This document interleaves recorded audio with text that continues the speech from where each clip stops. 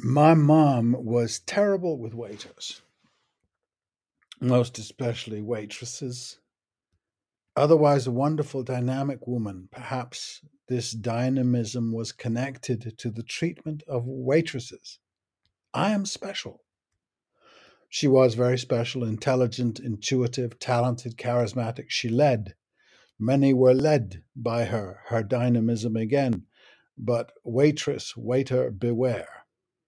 This piece is not about my mum. It is about her apparent dynamism, that characteristic we all value on a cultural level. Our leaders, an archetype, we might tell ourselves. We value them over ourselves, the led or not. The dominators of the world. My mum was a socialist in her head, but an absolute monarch otherwise, a hater of waiters.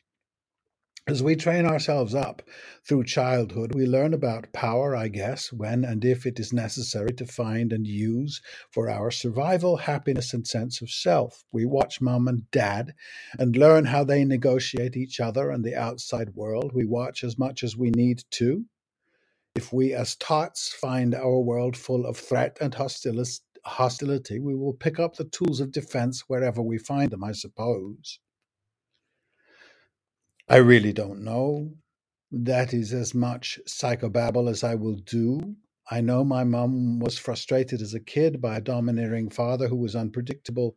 I wasn't there, but the stories are as significant as the facts in these cases. As adults, it is instructive to know with whom we get irritated as we aspire and take action. Some of us are irritated by others, that is clear, when they don't do what we think they should, as employees perhaps, or offspring. It is a worldview, I think, this relationship, developed over years of self discipline, spiced with a little grievance that keeps us going, top of our game, dynamic. I write about it because I do not understand it, and I think I'm shooting in the dark here. When I was a child, I was surrounded by the bold and the beautiful everywhere I turned. I saw lots of successes, smiles attached, confidence due to success, winners. It was a sort of constant babble. I think I learnt from this version of success. It made the successful generous, or maybe that was all I heard. Since then, I have not seen success result in generosity at all. Slowly I heard whispers of discord, depression was spoken of, jealousies, others were sneered at. It was inconsistent and disturbing too, and a divorce loomed, which I understood at 12 as an important reaching for happiness that was not here, but over there. And I could go outside, and I did, and I let them go. The strifes and the contradictions. My luck cannot be overstated. The waiters of the world have always fascinated me, and I admire them greatly, and I don't understand those who don't. As this is not about my mum, it is also not about me. It is about two different kinds of people. And whose thing makes most sense in this life today? By whose rules do we operate as a culture, a big society, a country? My mum's. Is it disdain for our inner waiter? A fear of being at the beck and call of somebody?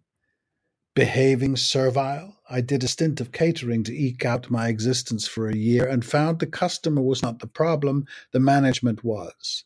They did demand a lot of forelock tugging. Did I feel I was better than a caterer, better than a feeder of the hungry? Never. I did enjoy Shakespeare more, yes, fulfilling ambition too, but as a life, the feeding of people, waiting on them, serving, cooking for, and washing up after I found almost entirely joyous I still do. Tiring, yes, but so is playing Richard III. Now, did I crave the adulation a successful Shakespearean actor gets? Yes, it is native to the manner, this need, but it goes away or is replaced by something deeper. Sometimes. Not all of us crave that kind of attention, no more than the average waiter. If waitering generates enough to live on with a decent holiday every year, it is a marvelous way to live. Unless, of course, you need affirmation, appreciation, decoration, etc., beyond a 20% tip, then I might say you have a personality disorder. Too much of ambition is really compensatory. That no one generally said anything when my mother was rude to the waitress means that the ambitious huddle together, cluster. They are unified in their disdain. There is the great anecdote, I am sure a fiction, but maybe not, of Henry Ford choosing which young chap to hire as an executive in his corporate car business. He chose the one who was good to the waiters at lunch, though the candidates were otherwise equally elite. It is axiomatic that people riding the bus are unlikely to feel superior to the driver of the bus, but old habits. It's almost Christmas. I am a non-believer and in that particular belief, but I love the Yule, the artificial tree, pray for snow, apple-cheeked iconography and feasting, and a man in Paris opened fire at a Kurdish community center, killing 3 or 4 people and wounding 5. The killer is white, but they are not sure of motive, so we're not calling it terrorism. Coincidentally, my YouTube Intelligence Squared channel has started vomiting up some debates held over the last decade about cultural superiority. The most recent is 5 years ago. Ha ha ha. I wonder if these zealous Western praise singers would modify their paeans today after the insurrection and Brexit and the murders in Paris. I guess I'll never know. These entities, debates on YouTube, isolated in time, seem to freeze. And among the intellectual communities, there are very few recantings. Listening to the pro-Westerners, I think they have thought long and hard, gone over many arguments, denied their own seething subjectivity, so recanting is probably impossible. What would they say anyway? That yes, there are white European-descended terrorists too. Maybe not religiously motivated, except if you claim to be secular. Most white terrorists today claim to be very Christian, defending their faith in that most jihadist way. Belief systems, especially ones demanding recognition as superior, might as well be religious. See Americanism and all its ministers. The debates in hindsight are hilarious. The comments are even better. The French have every right to favor their own, insist on their insular culture, insist on their way of life. Okay, I wish they had felt that way in their only recently faded colonial period when they went to butchering. You too, England, Spain, come on, fess up. Strangely not Germany, though they sure did catch up in that 20th century way. Then there is much ado about assimilation. These Arabs just don't want to assimilate. Did the colonizers of the Americas assimilate? The East India Company, did they assimilate? The Boers, did they? Show me where. The presumption, as any fool who has heard of manifest destiny knows, was always superiority, supremacy. Why ever would we assimilate? Assimilation, like busing, means you become us. What could the grim Protestant ever learn from the Wendat Huron? How to grow food, maybe? The claims of superiority are the only claim the Westerner has. It's what they came in with. It's their raison d'etre, 1492, discovery doctrine, papal bulls, etc. I rule, therefore I am. Without supremacy, there is no point to Western culture. Beethoven and Mozart have to be the best, otherwise Western culture would be meaningless. And they get very, very exercised about this. I'm a big fan of Beethoven, but I contain multitudes. The music of Mali is as profound to me, and Mozart, the great confectioner, makes me remember how much more profound MLK's Christianity is than Jerry Falwell's. And the rub? I'd never deny the beauty of the great romantic Germanic brooding of Christian classical music, but it's not exclusive.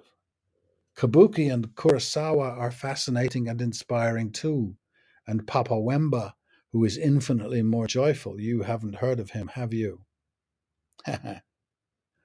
Try Taure Kunda. If you do not hear their glories, do not respond to their complexities, their harmonies, I suggest you are the narrow and the ignorant one. For the treatment of women as if they were a subdivision of humanity. I see no culture doing anything that interests me. Nothing in the Judeo Christian take on homosexuality makes me feel a hosanna rising. Here I would just imagine, with some evidence, that monotheism, the obsession of the West in its zealous and maniacal genocide of what came before, has written itself into the role of great improver, where all the evidence is entirely manufactured. Naturally, again, Western civilization, from its ghastly roots, can only exist as better than all the rest. It is, after all, the kingdom, the only kingdom. That is the thing about kingdoms. One among equals is just not on. I would say equal in virtue and equal in sin. I would say that if I were you, but I don't, because I am not you. Then, of course, we have the great exemplar, another thing in the West. A thing. They love their paragons. And this is the function the great narcissist America steps greasily into. Here, after 500 odd years, was the opportunity to win the gold medal of culture, and a bunch of completely biased referees have judged her winner. After all, Thomas Jefferson, etc., he told the great lie, and believers fall upon knees. So it's all of a piece. Western civilization could not grow its own tobacco. It has relied on the myriad slaveries, its depraved ministers invented in the halls of inquisitors, and then makes astounding claims about human rights. If I lived in China, I might. I'm sure I would. Why wouldn't I? I am I. I can criticize my own culture. Its brainwashing has failed. Why would China succeed? This is, of course, another absurd claim of the West. We have independent minds, or we are allowed them. Why then are Russians dissenting in significant droves where Americans do not, over unjust invasions of sovereign nations? Eh? Y'all are just funny.